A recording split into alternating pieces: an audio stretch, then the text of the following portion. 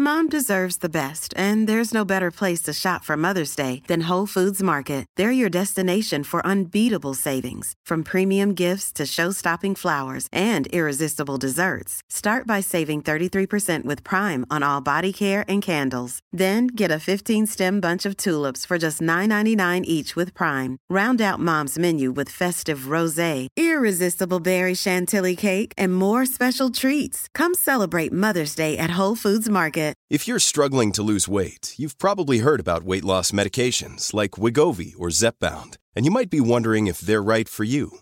Meet PlushCare, a leading telehealth provider with doctors who are there for you day and night to partner with you in your weight loss journey.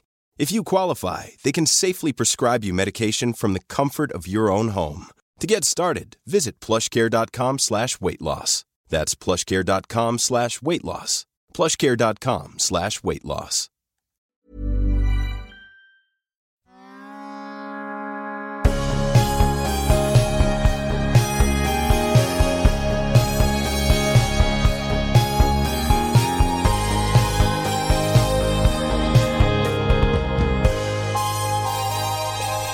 Välkommen till vår podcast Uppstickarna, där jag, Karin Bäcklund och Johanna Snickers möter framgångsrika kvinnliga tankeledare som sticker ut i samtal om bland annat karriär och kommunikation.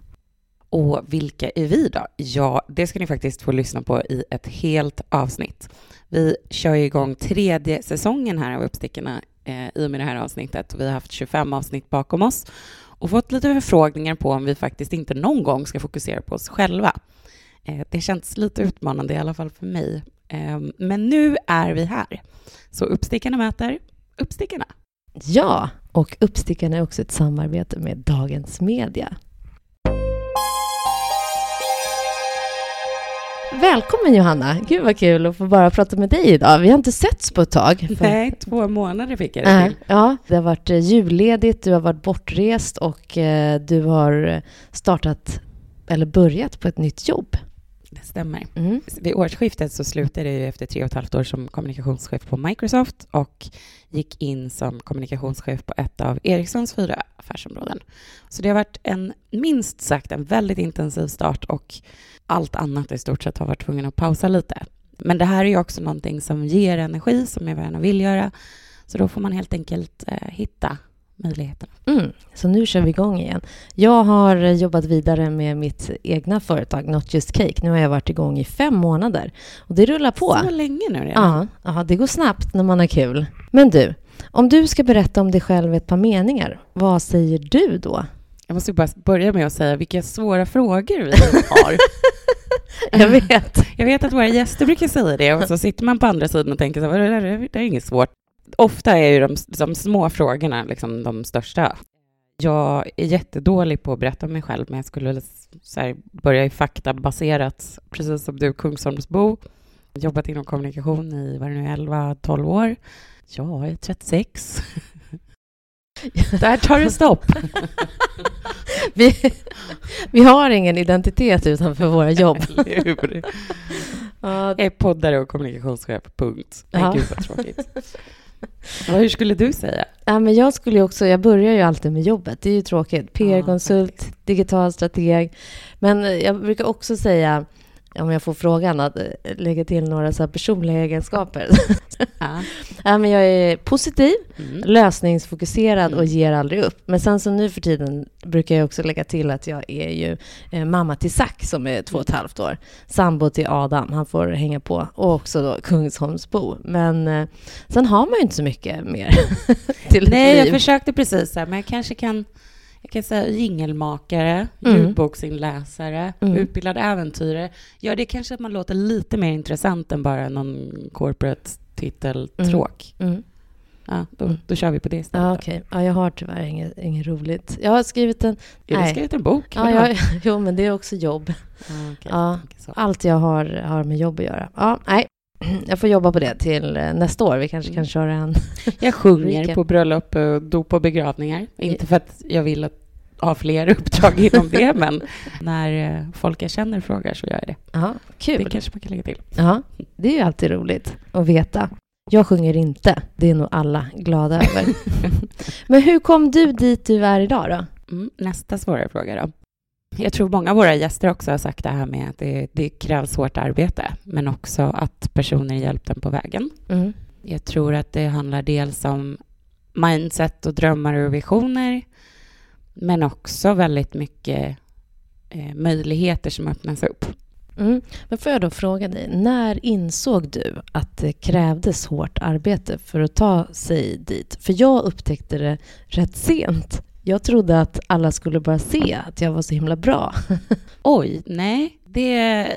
Alltså jag började ju jobba, jag tror mitt första jobb när jag var 13, och sen har jag alltid jobbat. Det var nog en grej så här att jag ska inte behöva ta studielån på universitetet för att jag vill jobba vid sidan om. Jag vill inte ha lån i någon grej man fått med sig från sina föräldrar. Och då insåg jag att vill jag ha den här friheten eller kunna åka på semester eller köpa det jag vill eller nå någonstans, då måste jag ha, lika väl som att investera i utbildning, måste jag investera i CV-erfarenheter och då blir det hårt jobb. Pensionärshem var jag på när jag var 14 och så vidare. Och man liksom får ta det man får till en början. Sen kanske man börjar kunna välja lite mer när man fått lite erfarenhet. Mm. Men jag har nog alltid insett att hårt jobb kommer krävas, för det är det som behövs. Ja, nej, men, och det är konstigt egentligen, för jag är en tävlingsmänniska. Jag har tävlat i väldigt många sporter. Och där krävs det ju hårt jobb för att bli framgångsrik. Men när jag började mitt första jobb, eller typ mitt första jobb, så alltså jag är ju rätt ambitiös. Jag gör mycket och så, men jag upplevde liksom inte att någon förstod att jag var så bra. Jag tyckte att det liksom stod lite stilla på något sätt. Vad gjorde du åt det? Ja, men sen fick jag en ny chef, på tal om chanser. Mm.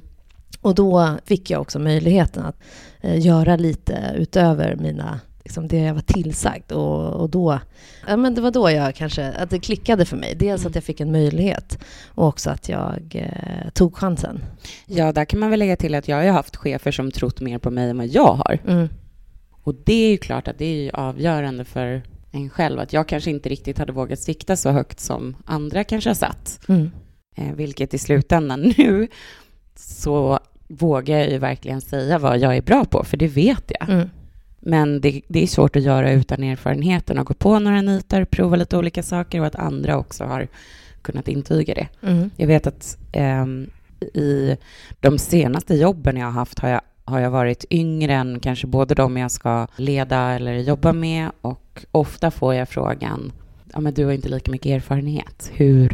Hur ska du hantera den här situationen, eller varför är du kvalificerad för jobbet eller liknande. Och då brukar jag också ofta säga att du får ju se det som att du investerar i talang om du anställer mig, eller du investerar i potential och inte i erfarenhet. Och då brukar man köpa det, men ofta blir det lätt att man vill ha det där extra på papper i form av erfarenhet, och inte som du kanske önskar att folk hade sett då, att man ser att det här är en investering, det här är en talang som kan växa, inte det man är idag. Men visste du vad du ville bli när du var liten, eller hur hittade du banan? Alltså jag har alltid velat kommunicera på något sätt. När jag gick i lågstadiet så skrev jag jättemycket. Så från början ville jag bli typ journalist eller författare. Men sen så när jag blev äldre så insåg jag nog att jag inte ville bli journalist. Jag pluggade ju media och kommunikation på universitetet, så att, och där kände jag väl att det var det jag ville göra, för att det är kreativt, passar mig väldigt bra. Så att på något sätt, men idag jobbar jag ju med PR, och jag vet att en tidigare gäst, Caroline Lidman, hon har ju sagt att hon redan från högstadiet visste att hon skulle bli PR-konsult. Det hade inte jag någon... Men det fanns ju inte när vi gick i högstadiet. Så kanske det. Nej, men jag hade inte alls någon koll på exakt någon sorts roll. Men jag ville bara vara kreativ, tror jag. Du då? Men det är lite liknande. Jag började ju, jag tror vi berättade i något avsnitt att när jag var liten, så när andra barn lekte så spelade jag in kassettband där jag var radiopratare. Så först var det väl den liksom formen av journalistik som jag satt och klippte ihop. Och sen började jag skriva jättetidigt under gymnasiet, och lyckades jag få in att jag skulle vara nordisk reporter för en amerikansk tidning som jag ändå alltid läste, och de hade ingen som täckte det. Jag var ju lyrisk. Och ja, men jag hade väldigt mycket så här, jag praoade på Aftonbladet när jag var 14. Tack Jens Pettersson att ni släppte in mig. Det var fantastiskt, och det var väl efter det jag var så här, nej men jag ska verkligen bli journalist. Sen väl när jag kom in på journalisthögskolan, vilket var jättesvårt då, där insåg jag att kanske jag inte alls ville bli. Det var en väldigt akademisk, tråkig utbildning. Och jag istället kom in på PR-spåret när jag skrev min uppsats om medieträning. Just det. Så det var så jag halkade. Jag visste ingenting om spindoktorer, kallades det ju på den tiden. Det var ju något fult. Så att jag fick ju knappt en handledare på min uppsats för att det var så fult att ta i. Men så då upptäckte jag PR-branschen och liksom kom in på det spåret. Men jag tror att man vet väl redan från ung ålder vad man är duktig på eller vad man tycker är roligt. Det kom ju därifrån. Jag minns att i 9:an skrev jag en bok, vilket var jättekul. Man fick skriva en bok om sitt eget liv under hela 9:an. Och då var det sista kapitlet var, vad gör du om 10 år? Så då skulle jag då vara 25 och uppenbarligen resereporter antingen i Australien eller Rom. Det vill jag också bli. Det är ändå drömmen. Ja. Men resereporter, det kanske inte är för sent. Men då får du åka tåg nu för tiden. Ja, precis. Så tågreporter, flygande reporter får man inte vara längre. Ja, nej. Så det är sant. Om tekniken går framåt kanske det kan beamas. Ditt driv då? Var kommer det ifrån? Jag har pratat om det där några gånger med vänner om att det är en ganska negativ drivkraft att aldrig vara nöjd. För man är inte på ett ashärligt ställe jämt själv. Samtidigt så får man ju faktiskt se att det är ju det som har tagit en till många situationer och händelser och personer och liknande, att man aldrig är nöjd.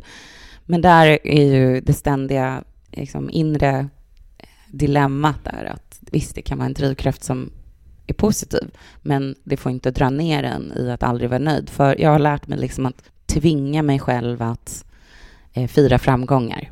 Även om jag då ser, men som ett exempel, om jag föreläst och får 4,6 av 5. Då tänker jag, varför fick jag inte 4,7? Jag kan inte vara glad över, eller liksom fråga, vad var snittet på talarna eller någonting. Utan jag tänker direkt att jag borde fått bättre. Det finns ju potential upp till 5. Varför fick jag inte det? Och då kanske jag borde lägga ner. Jag kanske aldrig mer borde föreläsa.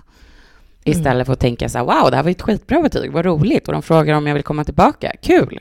Nej, det blir ju en negativ kraft om man fokuserar på det där. Att aldrig vara nöjd istället för att se det ur positiv vinkel. Så det kan vara en drivkraft men också ganska jobbigt.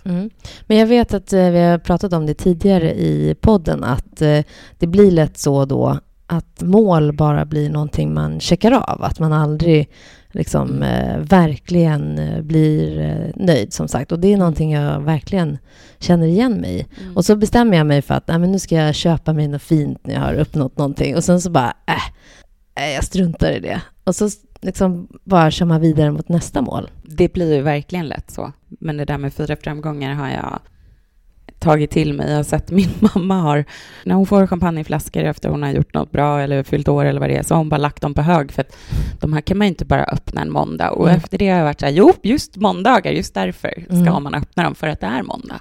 Att liksom fira de små sakerna i livet och inte låta sånt förgås. Så det försöker jag ta till mig ändå. Har du köpt något fint till dig själv nu?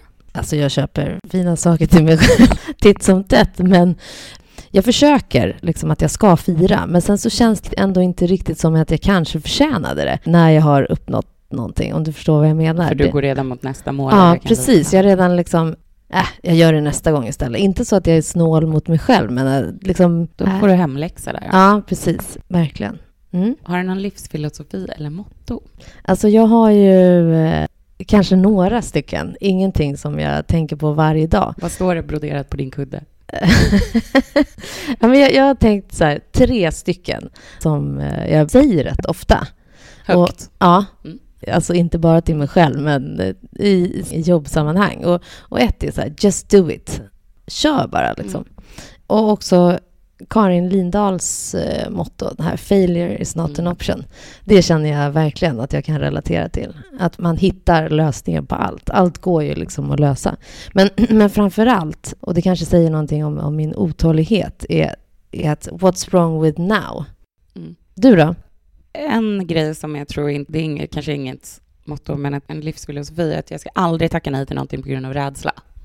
Då är det fel anledning. Jag kan tacka nej av andra anledningar, men inte på grund av rädsla. Och där tänker jag tillbaka också på vad Dina Åkestam sa i senaste avsnittet, att hon vill bli en tant som samlar på historier. Och därför säger hon ja till mycket. Och det är nog lite samma, att jag brukar tänka så här, men lär jag mig någonting på det så kan det vara värt det. Allt utom döden kan man prova minst en gång. Eller? Ja, absolut. Jag håller med. Har du någon största lärdom? Förutom att läsa alltid dina citat. Klassisk PR. Kan du berätta något? Nej, men jag är bara så tacksam över att internet inte alltid fanns när man var ung. Ja. För går man väldigt, väldigt långt bak i Googles sökhistorik så kan man minsann hitta saker som jag sagt och artiklar jag var med innan jag förstod lite effekterna. Ja. Vad har du för lärdom? Det jag tänker på spontant var just det här att man verkligen måste jobba hårt för att lyckas. Och också uppmärksamma andra på att man är bra. Det är bra. Också. För att alla går ju till jobbet och är väldigt fokuserade på sig själva.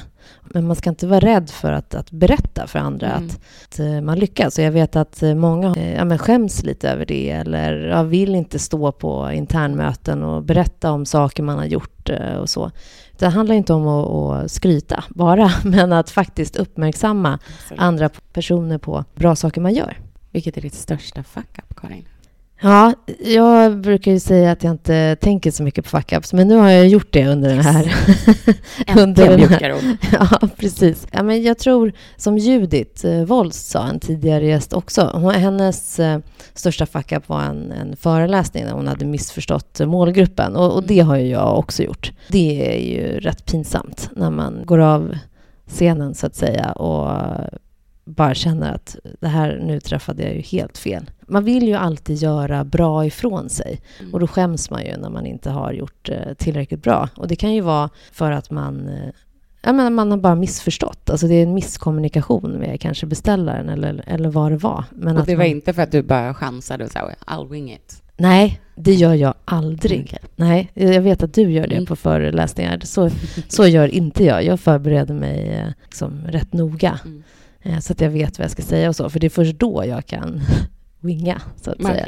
Ja. Om du har ramverket klart. Ja, precis. Då kan jag babbla på hur mycket som helst. Men i höstas också så annonserade jag för en kund för att dubbla budgeten.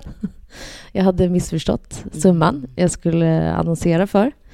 Och det är ju inte så bra. Men vad som kom bra ut av det var ju att vi upptäckte att det var ju missar i processen. För att jag hade ju rapporterat in resultat varje vecka. Men ingen tittar på rapporten. Nej, ingen tittar på rapporten. Och då hade man ju faktiskt sett då efter bara kanske vecka 1 att det hade blivit, och då hade det inte blivit ett problem. Nu blev det inte världens största problem i alla fall. För det var inte några enorma summor. Men det var ju en lärdom för alla involverade. Själv då?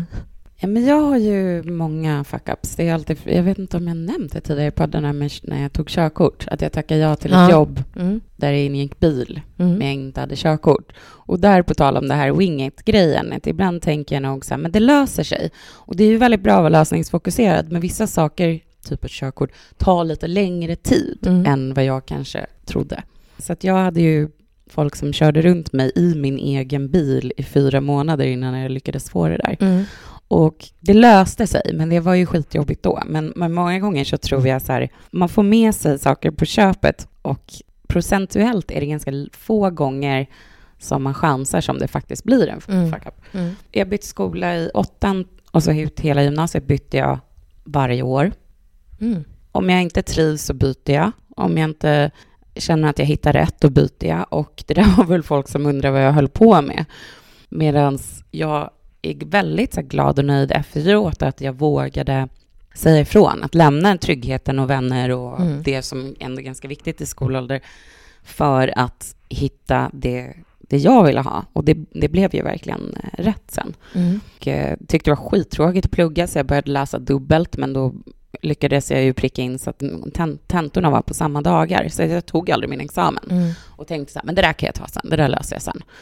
Men de där sen, att ta de där poängen som jag har kvar nu på Journalisthögskolan, då måste jag ta tjänstledigt från mitt jobb och gå och sätta mig i skolbänken. Det går inte bara att skriva av. Nej. Och det kommer inte bli av. Nej. Å andra sidan, behöver jag de poängen? Ja. Många av mina jobb har det ju stått att man måste ha en master. Jag har inte ens en bachelor. Nej. Så det har löst sig ändå. Men jag tror lite grann att så här, den största fuck-upen var väl att jag lät det gå väldigt långt på ett jobb. att jag var så nära att bränna ut mig. Och till slut satt jag där framför läkaren som var jättebra. Han hade sett så många tjejer, speciellt i min situation, så att han pratade verkligen allvar med mig och skrämde upp mig så att i tänderna att jag lyssnade på allt han sa efter det och gjorde precis som han sa.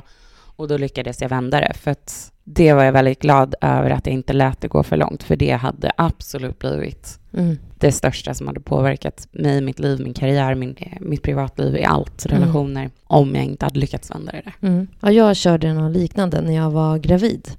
Så hjälpte vi en kund med krishantering under 2 veckor, nästan liksom dygnet runt. Det var inte bara jag, men jag hade inte gått ut med att jag var gravid än.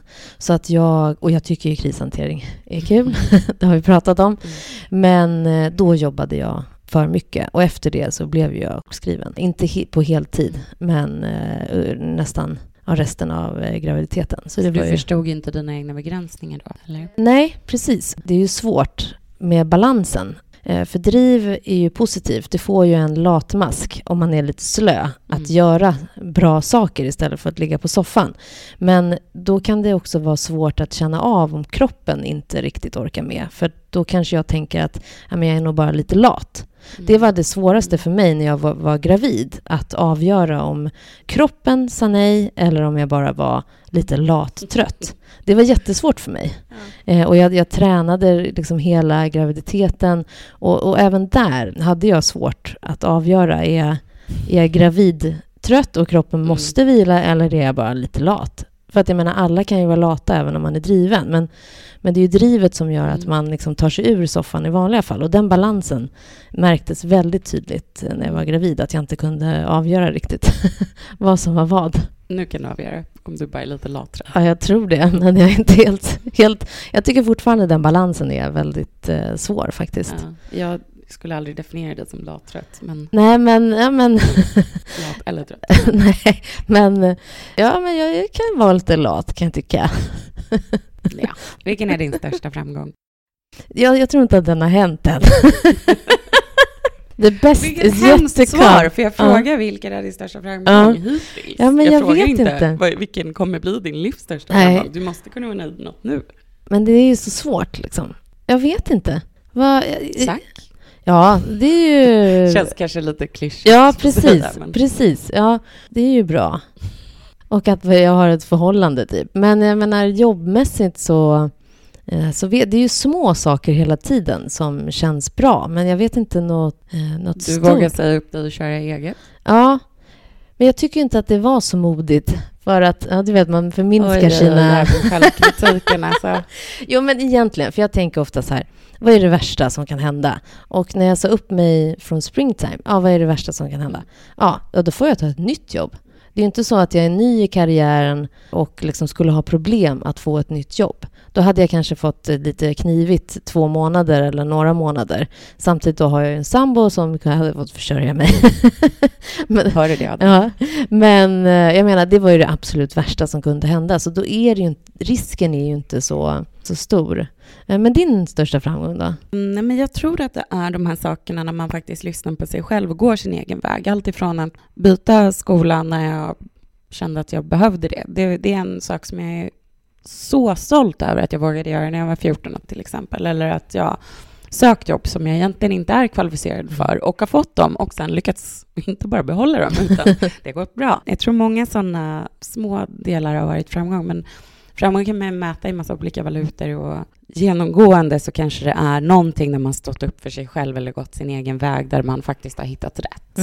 Det är väl de delarna. Och sen precis som du säger det här med att vad är det värsta som kan gå fel? Att ha det mindset, det har jag ju fortfarande.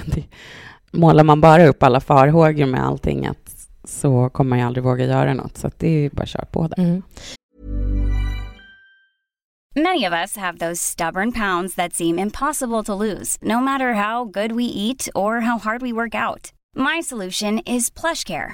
PlushCare is a leading telehealth provider with doctors who are there for you day and night to partner with you in your weight loss journey. They can prescribe FDA-approved weight loss medications like Wegovy and Zepbound for those who qualify. Plus, they accept most insurance plans. To get started, visit plushcare.com/weightloss. That's plushcare.com/weightloss. Even when we're on a budget, we still deserve nice things. Quince is a place to scoop up stunning high-end goods for 50 to 80% less than similar brands. They have buttery soft cashmere sweaters starting at $50, luxurious Italian leather bags, and so much more. Plus, Quince only works with factories that use safe, ethical, and responsible manufacturing. Get the high-end goods you'll love without the high price tag with Quince. Go to quince.com/style for free shipping and 365-day returns. Mom deserves the best, and there's no better place to shop for Mother's Day than Whole Foods Market. They're your destination for unbeatable savings, from premium gifts to show-stopping flowers and irresistible desserts. Start by saving 33% with Prime on all body care and candles. Then get a 15-stem bunch of tulips for just $9.99 each with Prime. Round out Mom's menu with festive rosé, irresistible berry chantilly cake, and more special treats. Come celebrate Mother's Day at Whole Foods Market. Men du, det här med att söka jobb som man inte är kvalificerad för. När man pratar om det så säger man ju att det är typiskt manligt kanske. Och kvinnligt är att bara se, ja, man checkar inte av. Man checkar av 99% av allt som man ska ha, men inte en grej, och då söker man inte. Jag blir så ledsen. Ja, det där hör jag så många människor som säger, och så vill de gå någon ny kurs bara för att ta den där sista. Alltså nej. Gå dit och säga att så här, vågar du investera i att jag har potential, så kan jag bli allting som står i den här arbetsbeskrivningen eller vad det är. Dessutom nu när jag sitter och anställer själv och har gjort det de senaste rollen också, då vill jag ju hellre att det kommer dit någon som man ser så här, wow, det här är en talang. Då har ju jag glömt vad jag ändå skrev i. Hur många års arbetslivserfarenhet stod det? Det minns inte jag ändå. Nej. Har du väl lyckats ta det till en intervju och kan motivera varför just du ska ha tjänsten, det är ingen som kommer kolla om du faktiskt har den där examen eller om du har så många års erfarenhet eller vad det nu kan vara för detaljer som kanske saknas. Ja, jag tog inte den här sista kursen. När jag sitter på intervjuerna brukar jag också säga så, bara att ni vet, jag har inte tagit ut en examen. Det har ju inte varit ett problem. Nej. Även om det då stod att man behövde ha en master. Låt inte andra diktera. Om du känner att den här tjänsten är som gjord för mig, tråkigt att jag inte lever upp till de här 3 sakerna. Det minsta man kan göra är söka ändå. Precis. Vad har du för förebilder? Ja, men jag inspireras mycket av kvinnor i min vardag. Framförallt kvinnor. Jag har ingen mentor, har inte haft, även om jag har tänkt tanken att det vore ju bra. Nej, men folk jag träffar varje dag inspirerar mig. I samtal med andra så inspireras jag nog. Du då? Och jag minns när Katarina Berg som global HR-chef på Spotify också var enda kvinnan i ledningsgruppen, jag tror att det finns fler nu, hade sett henne tala vid några tillfällen och känt så här, wow, det här är en kvinna som inspirerar på mig. Och jag gjorde en lista över personer som jag tyckte så här, de här hade jag velat ha som mentorer. Så minns jag att vi sågs, och jag vet att att ens få till ett möte med henne i hennes kalender och med resor och jobb, så var jag bara glad över det. Och då sa hon också, men varför vill du som har en väldigt tydlig kommunikationsbakgrund ha en mentor som jobbar inom HR? Då sa jag också att jag känner att jag ändå kan och behärskar kommunikation. Jag har väldigt bra kontaktnät och förebilder inom den branschen. Men däremot så just den här ledarskapsbiten, organisationspsykologi, humankapital, liksom de bitarna har jag inte lika mycket av. Så det är där jag vill utvecklas inom. Okej, superbra. Och hon är ju en sån förebild inom många områden för mig. Sen kan man prata så här, Pia Sundhager liksom. Supercool. Och just det här att kunna leda team mot ett gemensamt mål med massa olika viljor, olika personligheter och allt sånt. Det tycker jag är otroligt fascinerande. Den här ledaren som lyckas. Just ledarskapsbiten tycker jag är så spännande. Förebilder inom det. Jag har inte så här förebilder som kanske har innoverat en ny produkt eller alltså Elon Musk som förebild. Jag förstår inte. Nej. han både som chef och individ så vet jag inte om jag hade velat hänga så mycket med honom. Nej. Det är inget snack om att han är otroligt skarp och smart och innovativ. Men inte min förebild. Ja, men spännande att höra. Har du något lifehack? Det känns som att du sitter på några. Alltså jag försöker sova så mycket som möjligt. Och så tänker jag efter det här, men vad är det värsta som kan hända? Och det gör ju att man säger ja till rätt mycket. Och så lär man sig mycket och får mycket erfarenhet på grund av det. Och erfarenhet har ju en vidare. Gör att man utökar sitt nätverk. Har du någon lifehack? Mycket av mina grejer går ut på att effektivisera och bli mer produktiv. Ja. Vilket är liksom ganska ointressant. Ja, fast det är ju bra. Alltså, man ska inte jobba mer, man ska jobba smartare på något sätt. Ja, men jag tror vi pratar om det i något avsnitt, att jag är ju väldigt datadriven i min privatliv och i min arbetsliv. Ja. Och ibland tror jag att det där kan störa folk. Att jag delar upp saker i tid, hur mycket tid jag kan ägna på någonting och jämför input och output. Att jag kan tänka alltid, nu när jag har så pass lite fritid så är jag väldigt så här, okej, jag kan lägga 3 timmar i månaden på ideellt arbete. Jag kan lägga 3 timmar i månaden på att ta de där kaffen med folk som hör av sig och vill ses utan att jag riktigt förstår anledningen. Mer än att de kanske vill ha ett bollplank eller en rådgivare. Jag tror att jag delar upp mycket så här, hur mycket kan jag lägga på olika saker och ha liksom olika potter eller vad man ska säga. Och just nu är ju min pott för att träffa folk för att det är trevligt är ganska liten tyvärr och den hoppas jag ju återfå den balansen. Men är det ett lifehack då eller? Jag tror ju det här med att vara datadriven också. Att har man koll på i siffror så kan man också lättare se så här, oj, lägger jag så här mycket tid på att hjälpa andra? Hur mycket tid lägger jag på mig själv då? Jag vet när jag frågade en kollega förut som sa så, du gör så mycket kul grejer. Ja, men jag kanske väljer att prioritera mig själv. Jag vet att jag mår bra av kultur, då går jag på opera 2 gånger i månaden minst. Jag vet att jag mår bra av det här, då gör jag det. Och jag bara, när gjorde du någonting för dig själv senast? Och så satt hon och funderade jättelänge och sen sa hon, det var nog 5 månader sedan. Och sen så nästa dag kom hon och hade både klippt sig och köpt nya glasögon och skaffat nytt träningskort. Så ibland kanske det bara behöver vara att man liksom ändrar det fokuset. Att säga, okej, men hur mycket tid eller de här potterna, så här, hur balanserar jag dem? För det är väldigt många alltid som vill ha ens tid. Hur mycket lägger du på dig själv då? Måste du prioritera det ibland? Så det där är också så här, jag kan ha FOMO, det vet jag att du också har. Men då försöker jag istället så här, JOMO. Så här, the joy of missing out. Okej, jag valde bort det där för att ha seriemaraton med mig själv. Oj, vad härligt.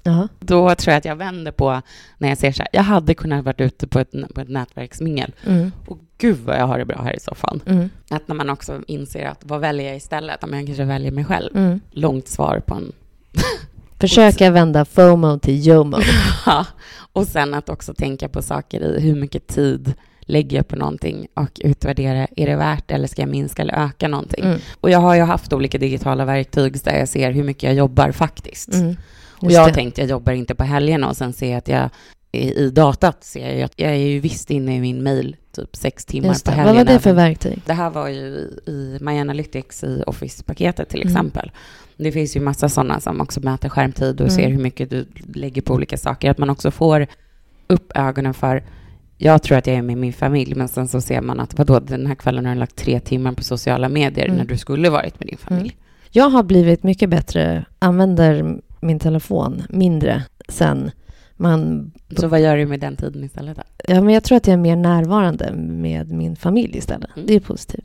Men man kan väl också sammanfatta det du sa till att ett lifehack är att förstå att om man säger ja så säger man också nej automatiskt till någonting annat. Väldigt, och det är det man behöver. Och där får man ju utvärdera. Har man en prioriteringslista över vad är viktigt i mitt liv? Och sen kanske man märker att det mesta av min tid går till saker andra tycker är viktigt. Då har man ju gjort helt fel. Yes. Karin, hur ser du på dig själv som personligt varumärke? Oj, det är så svåra frågor det här. Vem har skrivit dem? Vem har tagit bra på mig? Men du måste ju ändå ha en, i och med att du är digital strateg, så måste ju du ha en strategi för dina egna kanaler eller dig själv som varumärke, eller? Ja, absolut. Det har jag. Men det känns ju lite så här, jag tycker att det kanske känns lite fånigt att säga, för då känns det som att man, så att man nästan vill bli influencer och så. Det har jag inget mål. Jag siktar inte få typ så här 10 000 följare på Instagram. Även om man alltid skulle uppskatta gratis saker.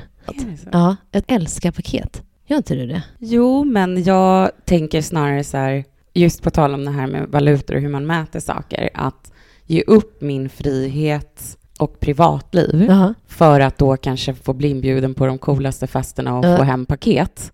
Nej, absolut inte värt det. Jag har inte tid att gå på fester, men det skulle vara kul att få något paket någon gång ibland. Nej, men för då måste ju du har ju betalat på något vis. Såklart. Ja. Att de vet att du gör en unboxing experience på din Insta-story. Då har ju du betalat för det paketet. Ja, absolut. Och där kan jag inte känna att inget paket i världen typ är värt det jag skulle behöva offra för att få dem. Även om det var någon tech-grej som du skulle tycka var kul. Nej, men jag skulle tycka det var hemskt om folk som jag inte vet vilka de är har sån insyn i mitt liv. Jaha. Det är min stora mardröm. Nej. Så jag är anti-influencer. Ja, alltså nu är ju inte jag. Eller som sagt. Men kallas det inte, vad säger man, inte impactor för någon som har påverkan inom sin bransch eller gebit? Eller? Jag vet inte. Ja, men jag tänker för att du har ju, jag menar bara det att om tidningarna ringer dig och frågar uttala dig om det här. Precis. Då är du någon slags expert utan att vara influencer. Ja, men absolut. Jag har ju kanske en expertroll inom. Och det beror ju framförallt på kanske att jag har bloggat väldigt länge om sociala medier och digital kommunikation. Och det har jag gjort sedan 2008-2009 någon gång på företagsbloggar eller egna plattformar. Och det är väl därifrån jag har det. Det är ju knappast mitt Instagramflöde som är väldigt vad ska jag säga? Jag har någon tanke kring mitt Instagramkonto att visa upp ändå vad jag gör i mitt jobb fast med en liksom personlig twist. Jag är ju alldeles för ofokuserad och onischad för att bli en influencer där. Och det är som sagt inte tanken heller. Men däremot så bloggar jag ju nu och det är jätteviktigt för mitt företag för att jag vill inte liksom aktivt sälja utan jag vill att affärerna kommer till mig. Och det är ju så det har varit hittills också. Så det är ju ett sätt att bygga varumärke och visa att man kan saker helt enkelt. Så det är klart, jag lägger en del tid på att kommunicera kring digital kommunikation helt enkelt. Ja.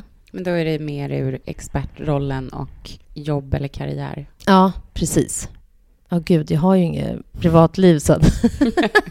Alltså det är viktigt att man är synlig hela tiden. Det tänker jag på hela tiden. Att man visar att man, på tal om det här att berätta att man är bra, men man gör det genom vissa saker.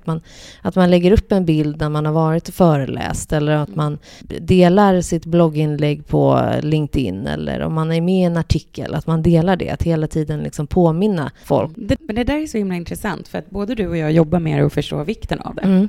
Samtidigt som jag känner själv att jag ofta väljer bort det när det gäller mig själv. Men jag tvingar ju andra att göra det.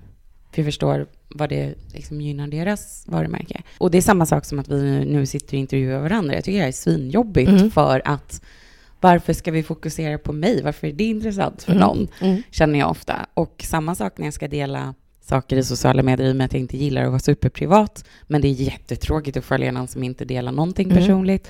Så har jag en svår avvägning mellan att jag känner ofta så här, blir det här ännu mer så här self-promotion? Här vann jag ett pris, titta, här fick jag prata på den här scenen. Blir det sådana inlägg också så är det svintråkigt. Så den där balansen tycker jag är jättejobbig. Men du är ju mycket mer personlig än vad jag är i sociala medier. Alltså men jag har låsta kanaler. Ja, så jag vet inte som ser precis. det. Jag har svårt att vara personlig. Alltså jag vill inte. Jag tycker att det är obehagligt. Men om man jämför våra texter till exempel på Instagram. Jag är ju verkligen så här är ett blogginlägg. Det var kul.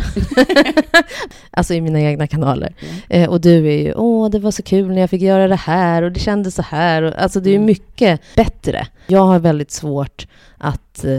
säga någonting personligt om det jag gör. Men jag har inget problem att visa upp det. Men däremot att reflektera kring det tycker jag är jobbigt. Alltså jag förstår ju att det inte är det bästa. Nej, jag tänker snarare att om jag bara vill lägga upp en fin bild och skriva något glättigt citat, då ska jag inte lägga upp något. Nej. Det måste finnas någonting mer. Antingen att underhålla eller beskriva en känsla eller varför det här är viktigt för mig eller en lärdom eller någonting. Ja, men det är ju korrekt. Men det är ju väldigt intressant hur man ser på. Men det är som sagt, hade jag haft öppna kanaler så hade jag ju inte kunnat göra det. Nej. Då hade jag känt att jag måste hålla upp en fasad eller en yta som jag nu slipper när jag har låsta. Ja. När ska du öppna upp då? Antagligen inte. Man kan följa mig på LinkedIn. Ja, vad härligt. Där är jag jättetråkig. Vad har du lärt dig av den här podden egentligen? Dels har vi intervjuat så många 25 väldigt inspirerande kvinnor som på många sätt har gått sin egen väg. Och det har gett mig både inspiration och fyllt av mod och just den här pay it forward, att man kan lyfta andra och lyfta varandra, ta lärdom av, få input. I de samtalen många gånger har ju väckts nya tankar eller att man fått lärdomar.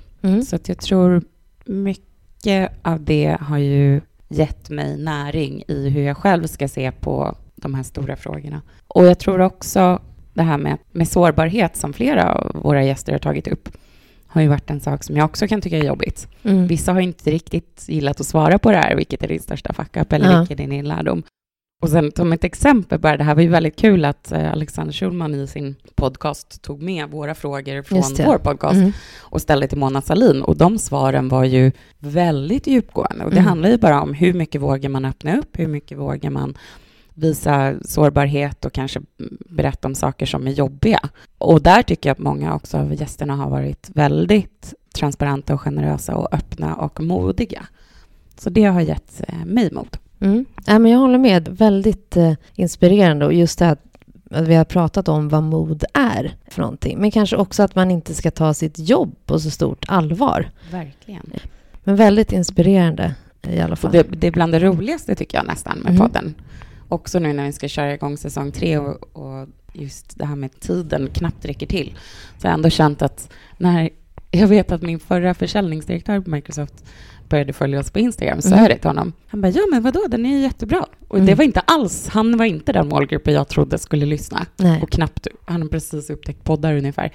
Och sen även när jag träffade en kille, jag skickade den till dig tror jag också. Det var en kille som jag sprang eller man, på ett café som kom fram och sa, ni är så bra med uppstickarna. Jag lyssnar på varenda avsnitt. Jag får jättemycket inspiration och nya tankar som är chef på ett stort globalt bolag. Och vilket jag inte heller hade trott var vår målgrupp. Nej. Och det är ju på något vis att visst, du och jag kanske får inspiration på det här själva. Men kan vi också nå bredare och nå fler personer som vi också förstår uppskattar det. Då blir man ju nöjd. Då har man gjort någonting inte bara för sin egen skull utan även för andra. Precis. Jag blev också väldigt glad över en kommentar på Facebook. Vi ville ha tips på gäster. Och så fick vi några manliga namn. Och då svarade jag, nej men vi intervjuar ju bara kvinnor. Och då hade den här personen inte tänkt på det. Och det tycker jag också bra. Ja, väldigt positivt. Har du något favoritcitat från någon av våra gäster? Det var en svår fråga du. Nej, men jag tror just den som resonerar mest med mig själv har väl varit där att, som Nina sa, med att vara en person som samlar på historier. Det känns som du. Ja, men jag tycker ändå att det är ganska kul att kunna slänga upp så här, en historia som folk knappt vet. Så här, är det här på riktigt? Har det här hänt? Då känner jag mig så här, då kommer jag aldrig behöva sitta så här, varför levde jag inte lite mer när jag var ung? Jag tror att jag skulle välja Sia Yilmaz. Vad skulle en medelålders man göra? Ja, den är... Och den passar nog mig också på ett sätt. Och vad ser du fram emot nu i vår, nu när vi börjat få klart listan över gäster? Ja, men det ska bli jättekul att få träffa de gästerna som vi har. Vi har ju ett bredare spann på ålder till exempel än vi har haft tidigare. Så det ska bli intressant tycker jag. Vi har ju fått enormt många tips på kvinnor. Så egentligen skulle man ju bara vilja sitta och spela in den här podden. Men det kan vi ju tyvärr inte göra. Men har du någonting speciellt du ser fram emot? Nej, men det är nog som du säger. Vi har fått väldigt mycket konkret feedback också. Dels att vi skulle intervjua varandra. Och många bra namn. Men att vi försöker ha en bra spridning. För det blir ju lätt att vi plockar folk som vi redan känner eller bekanta med. Och att också gå utanför den. Så jag ser fram emot fler spännande möten och samtal under våren med personer som inspirerar oss som vi är nyfikna på. Men du, ska vi avsluta då med frågan från vår förra gäst, Nina Åkestam. Hon har ju aldrig varit chef, inte jag heller. Och ingen av hennes kompisar, eller de hon umgicks med, har egentligen varit chef. Men samtidigt så är det ju det som man är inlärd att man ska vilja bli. Så då skulle ju vi fråga någon som var chef hur tankarna gick kring det. Ja. Men du är ju väldigt intresserad av ledarskap. Ja, det är du som får svara. Jag är min egen chef förvisso.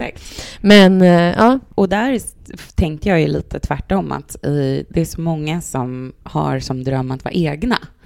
att jag tar ett ännu större chefsjobb på ett ännu större bolag, ett av världens största bolag. Det var ju väldigt många som tyckte det var konstigt. Så där har jag ju snarare fått försvara varför jag vill ha det. Och jag tror för mig så, jag har ju haft väldigt många bra chefer. Jag har haft ett par som, om man snällt sagt ska säga att jag har lärt mig mycket av.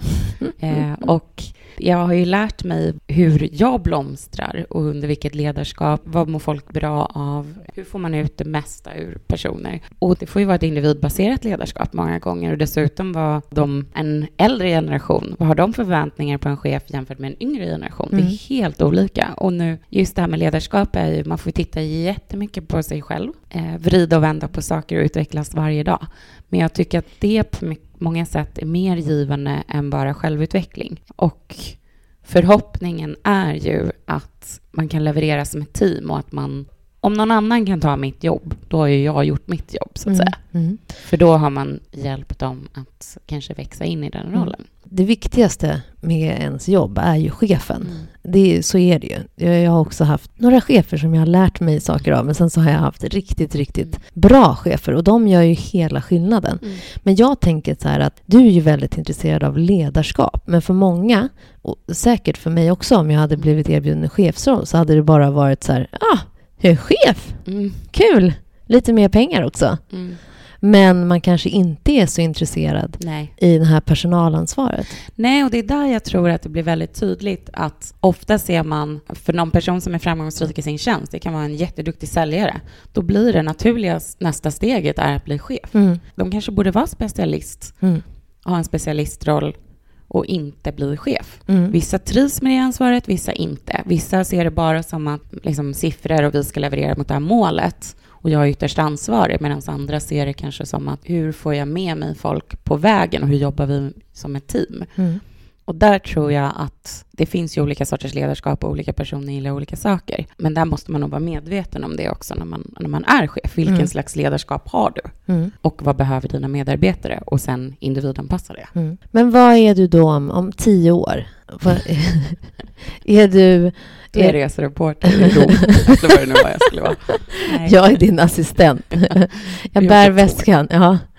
Men är du chef då framför allt, eller är du kommunikatör? När jag gick en coachutbildning också, så tycker jag att det är väldigt roligt att utbilda och utveckla. Sen kanske man inte måste vara chef för att göra det. Nej. Så att det kan ju möjligen vara så att jag kanske provar på att vara egen någon gång i framtiden. Ja, det är jätteskönt. Jag har jobbat från väldigt, väldigt små entreprenörsdrivna bolag till liksom de största. Ja. Och sen kanske nästa steg då.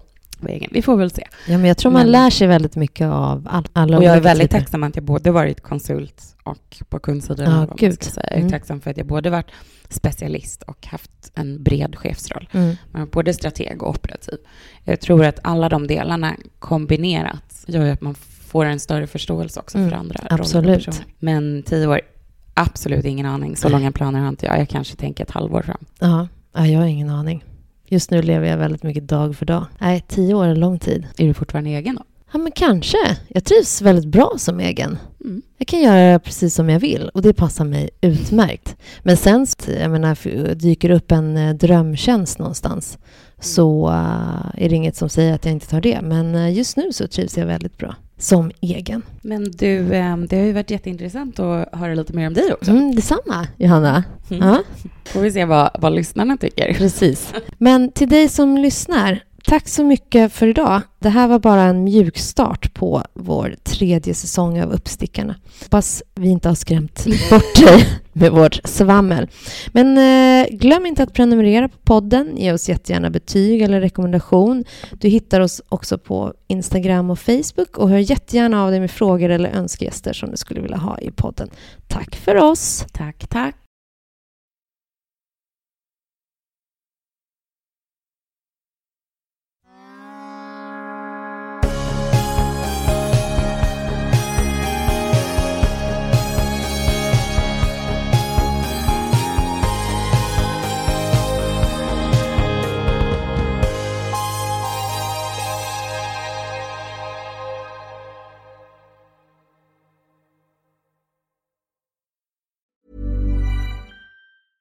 Mom deserves the best, and there's no better place to shop for Mother's Day than Whole Foods Market. They're your destination for unbeatable savings, from premium gifts to show-stopping flowers and irresistible desserts. Start by saving 33% with Prime on all body care and candles. Then get a 15-stem bunch of tulips for just $9.99 each with Prime. Round out Mom's menu with festive rosé, irresistible berry chantilly cake, and more special treats. Come celebrate Mother's Day at Whole Foods Market. Hey, it's Paige DeSorbo from Giggly Squad. High quality fashion without the price tag. Say hello to Quince. I'm snagging high-end essentials like cozy cashmere sweaters, sleek leather jackets, fine jewelry, and so much more. With Quince being 50 to 80% less than similar brands. And they partner with factories that prioritize safe, ethical, and responsible manufacturing. I love that. Luxury quality within reach. Go to quince.com/style to get free shipping and 365-day returns on your next order. Quince.com/style.